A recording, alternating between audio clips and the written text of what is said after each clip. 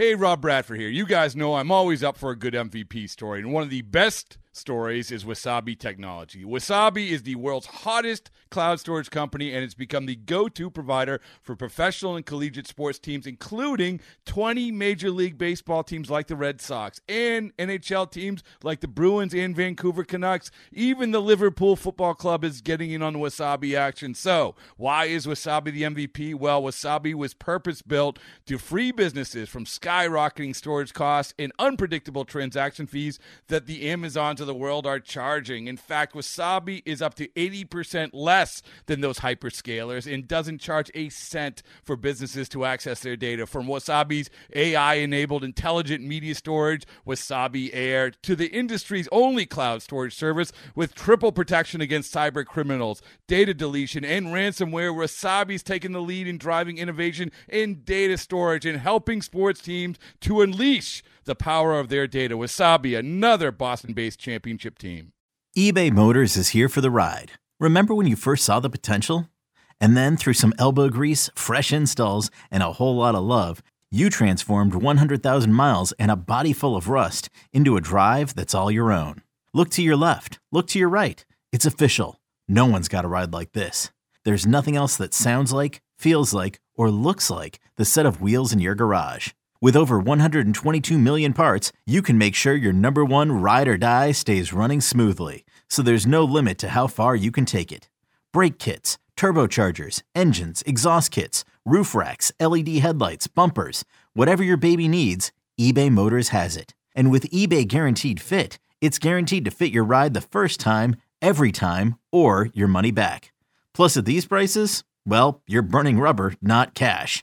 Keep your ride or die alive at ebaymotors.com. Eligible items only. Exclusions apply. The one question I have, we talk about the one thing that we've talked about, the rule changes this year, the shift change. Is this the one person that it won't help with the shift? Is Jeff McNeil, because the way he sprays the ball around anyway? So I looked this up to try to figure out that, because it's a fair question. He wasn't shifted as much as a lot of other guys. And I think a lot of teams started to realize, why are we shifting him? So if you look at the percentage of hits he had this past season, they weren't really aided by beating the shift. I also think he's a good enough hitter where he sees where guys are playing him. You know, he knows where guys are. So I don't think it's negative or positive. I think it's a neutral effect on Jeff McNeil. I don't think the shift's going to make any kind of difference. The bigger base thing is fascinating to me because McNeil's another guy who's got that, I call it the Ichiro approach, because you don't see a lot of guys who do it, where sometimes you're swinging and you're taking a step to first base. We don't see a lot of guys do it. I've seen Jeff do it a bunch of times where he has that almost swinging bunt in a way. And I bring that up because when we talked about the bigger bases a few weeks ago, it's a bigger base, which means you are slightly closer to first base than you were last year. So it's just simple math. There's going to be a couple of plays, may not be a lot. I'm not saying it's going to change your average by 15 points, but there's going to be a couple of plays at least that instead of a 6-3 bang bang play is an infield hit. And the Mets were kings of infield hits last year. So in theory, the bigger bases should help the Mets. Maybe not with stolen bases because they weren't a huge stolen base team, but certainly from a, hey, put the ball in play, good stuff happens theory, which is the truth, which is one of the things we love about Jeff McNeil. One of the things about contact hitters that baseball fans love now because they're rare. But it's a reminder that if you hit the freaking baseball, there's no guarantee, but good stuff can happen. You know, there could be an error. There could be a low throw that you beat out. It could hit a freaking rock. Anything can happen. So I don't think the shift thing is going to affect him very much in any kind of negative or positive way. He's just a professional hitter. You know, he figures it out. It was interesting because when we thought Nimmo could leave, I remember you brought it up. Hey, Jeff McNeil should be a leadoff hitter. Jeff McNeil would be perfect as a leadoff hitter, even though he's not Nimmo-like and taking a lot of pitches. He's not looking to draw a walk. He'll walk, but he don't look to draw a walk. So he's obviously not going to lead off. Brandon Nimmo is the leadoff hitter. I think we all accept that. We saw Jeff McNeil last year bat everywhere. It was almost fascinating to see how Buck would use him. He would hit Jeff McNeil in almost every spot in the batting order. Where's the best spot in the batting order for him, though? What jumps out at you? I mean, personally speaking, I know where he did the best. I think he actually led off really well, but I think he hit the best at the 6th hole. Well, here are the numbers. I'm glad you asked because I will provide you the facts to back up your thought. All right, you ready? Let's go. He batted 5th the most times. He started 39 games batting 5th and sucked, which is crazy. Like, you would think that all of these numbers would be the same. He's a professional hitter. Hit him wherever. It doesn't matter. When Jeff McNeil batted 5th, which means you're protecting Pete Alonso, Jeff McNeil's batting average, and again, the guy won the batting title, was 253. 253, which is insanely low. He had an OPS of 704. These are the worst numbers by a lot in terms of anywhere he batted in the batting order, which brings up the point you mentioned earlier, Pete. Was it an approach thing? Was it McNeil saying, oh, I'm batting 5th? That's more of a power spot. I'm swinging for the fences. He did hit his most home runs batting 5th, but nothing crazy. Hit 3 home runs as compared to 2 in some of the other spots. I wouldn't kind of read much into that, but the numbers are the numbers. A 253 average for a guy that won the batting title, a 704 OPS, not good. The second spot in the order that he hit the most often after 5th was 6th. I think that's what you just said, right? Batting 6th? Yeah. So he did that 33 games. And while they weren't his best numbers, they were his second best numbers, and they were very good. He hit 357 with an OPS of 868. So very good. Fine. I mean, really similar, actually better, but on the line of what he did for most of the season. But the spot that he dominated in was 8th. How about that? Batting 8th. Jeff McNeil did that the 3rd most this season. He did that 23 times, started 23 games, batting 8th, and he hit 410 with a 1,074 OPS. Crazy, right? That's ridiculous. The next spot, so think about it. He batted 5th the most. He batted 6th the second most. He batted 8th the 3rd most. The 4th most, 3rd. What? Talk about an extreme. When he batted 3rd, and he did that 21 times this season, or in last season, he hit 333 with an 882 OPS. And then 18 times he batted 7th, 307, 729 OPS. He batted leadoff 5 times this year, hit 350 with a 400 OPS, and he did bat cleanup 3 times this season. He hit 417, was 5 for 12. No home runs, 4 RBIs. So if you read anything out of this, he was great everywhere except 5th. That's the one spot where you can't hit the guy. All right. So I don't know if you have it in front of you. If you don't, it's okay. Go but ahead. If you look at his numbers when he led off an inning, they were comparable to Brandon Nimmo's when he led off an inning. Now, listen, obviously Nimmo led more in a game because he was the leadoff hitter every single game compared to when McNeil's leading off in the 2nd or 3rd or whatever it is.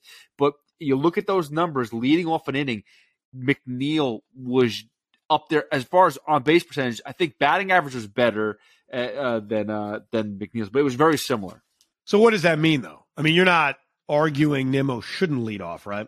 No. I'm just saying that it doesn't make a difference where he bats. It's kind of where he bats in the game that's more important. And again, if he finds a way to lead off an inning, that's great. His numbers leading off an inning, very good. 347 with an 870 OPS. He did that in 136 plate appearances. So, yeah, they were good numbers. In fairness, even though the numbers were really bad batting 5th, I don't think there's anything to it, to be honest with you. I think that he's a professional. I mean, he was batting everywhere in the order. So I don't think that certain spots were necessarily affecting him. Assuming this team is healthy, let's just assume Starling Marte is playing, Francisco Lindor is playing, Pete Alonso is playing. I kind of lean towards him batting 6th or 7th, only because Nimmo 1, Marte 2, Lindor 3, Pete 4. You could put him 5, but as much as you hate me for saying this, I think I like the idea of Beatty or Vogelbach batting 5th, like a left-handed hitter with more pop batting 5th. You don't like that? It's blazing hot outside. You get in your car to turn on the AC to get cold air pumping, but it blows hot air out. This issue is commonly caused by low refrigerant due to leaks in the AC system. You want an easy, all-in-one solution that will restore the cold air in no time. AC Pro Recharge Kits make restoring cold air easy for even those with zero DIY experience in less than 10 minutes. Save time and money versus going to a shop by picking up an AC Pro Recharge Kit today. Be a pro with AC Pro. I mean, I just don't like Vogelbach. No, not that I don't like Vogelbach, but the idea of Vogelbach batting fifth in a lineup where we just talk about Jeff McNeil, what's a great asset of him. He makes contact with the baseball. It's like a beautiful thing. And it's like the guy protecting Pete Alonso, your best hitter, is the guy who he gets on base, he hits a home run, or he strikes out. It's just this. It's but you're also frustrating. Yeah, no, I get that. I also thought about McNeil batting even further down in the order because with the DH now, you want to put guys on base for the top of your order. I've always been a big fan of having my ninth place hitter. And this is, by the way, when the pitcher was still hitting.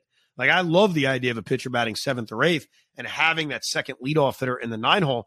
I used to love Brandon Nimmo doing that. I thought that would have been perfect for him. Now, I think he's done well enough where he's just a leadoff hitter. But I do like the idea of getting guys on base with Nimmo and Marte and Lindor coming up. Now, one option, which I would think about, is actually batting McNeil. Because, look, if McNeil's not bothered by lefties, and we don't think Nimmo is bothered by lefties, then why not hit Nimmo and McNeil back-to-back? I don't think it's crazy. Like, if you're not scared of some tough lefty coming out of the bullpen, then what the hell's the difference? And actually using Marte as the guy batting fifth to protect Pete Alonso. I know it's double righties, but again, we put too much into this. Let's break up the righties. Let's break up the lefties. If guys can hit, guys can hit. And McNeil's one of those guys where he's hitting lefties anyway. Marte can hit anybody. He's got pop. He would protect Pete. So Buck got into the feel of same order every day, which I know a lot of people love. Most managers don't do it anymore. And he was in love with Nimmo, Marte, Lindor, Alonso, and then we'll change the rest of it. But those are our top four. I'm open to some other ideas on how you want to balance this thing out. Maybe McNeil 3. Maybe you go Nimmo, Lindor, McNeil, Alonso, which is another option. I think McNeil's good enough, honestly, though, Pete, where you could stick him anywhere. As long as the lineup feels like it's stretched out, I can't have a dead spot in the lineup. Like, I can't go 7, 8, 9 where it's like, okay, today we have nothing. I mean, and that didn't happen often with the Mets this year, or last season. But that's the one thing when it's negative. If Buck is getting, these are my top four guys, and then the rest of it is just gonna be what it is. I really want that lineup stretched out because if somebody has an off day or whatever the case is, I like that lineup turning around. If you put McNeil ninth, I'm all for that. I do like that double lead off. Yeah, the only negative to that idea is the thought that you're taking plate appearances away from one of your best hitters. Because if you're batting ninth, you're the last guy to get up. There's a good chance game ends and it's the sixth hitter who is up. And so that guy over the course of a full season is just getting he's getting fewer opportunities to hit. And when the guy leads the league in hitting, you don't want to have fewer opportunities for him to hit. But it's fun ideas. I think also a lot of it depends on who plays. Like one guy who I really want to see play a lot is Brett Beatty. And I think there's a lot of ways you can play him. He could be your DH instead of Daniel Vogelbach against righties. He could play third base or left field instead of Mark Canha, where Canha's maybe the odd man out. I'm not ready to say Escobar is the odd man out. Eduardo Escobar was one of their best hitters in the second half last year. He carried them offensively in September. But the point is, there are ways for Brett Beatty to play a lot, and more so than Alvarez. I actually put it above Alvarez. I really want to see this kid play. I want to see him get a full opportunity to play. I think there's more avenues to play Brett Beatty than there are Alvarez. And that's not me agreeing that Alvarez shouldn't make the team or Alvarez shouldn't get a chance to play. I'd like to see them both play. One of my big points I've made this entire offseason is that you don't need to add a big bat. These guys, in theory, are the big bats. That the Met offense is only improved if those guys are as good as we think they are. Well, they have to play. If they don't play, then we don't have a chance to see them make this lineup better. I think the reason why it is more important to see Brett Baty play is because I think his time frame to be the third baseman or to be the starter on the New York Mets is shorter. Francisco Alvarez, you have more wiggle room to play. There's not as many dynamic catchers in the game. There's just not, especially hitting-wise. So we know the numbers offensively are terrible from 90% of the catchers in the league. Francisco Alvarez is going to beat tons of offensive hitters at catching position. Baty, it's like if he doesn't prove in the next year or two, there's a free agent or we could trade somebody. Indeed. We have a lot more on this as we head towards spring training, which is now just a couple of weeks away. A bunch of pods coming up as we take you towards spring training. We'll finally give you the Max Scherzer versus Justin Verlander podcast, where I analyze both of their careers and then ultimately decide who the hell should be the Mets opening day starter. We have loyalty to neither guy. We will have our big Rico Brogna rewatch. It is looking like it's going to be Game 7 of the 1986 World Series. We'll post the YouTube link so everybody can watch the game, but it looks like that's where we're headed. And also, what are the expectations for 2023?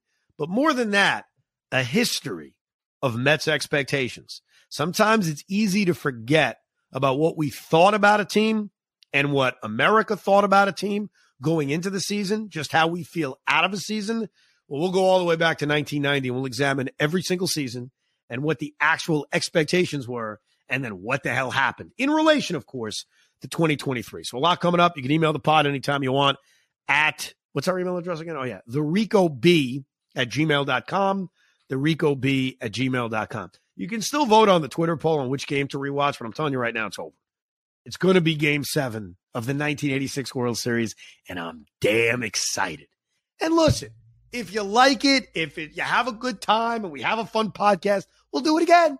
And we'll do it over and over again. I mean, I'm not opposed to that. Pete may be opposed to that because it means he's got to watch an old game all the time. But outside of that, let's go. I'm in. I'm ready to roll.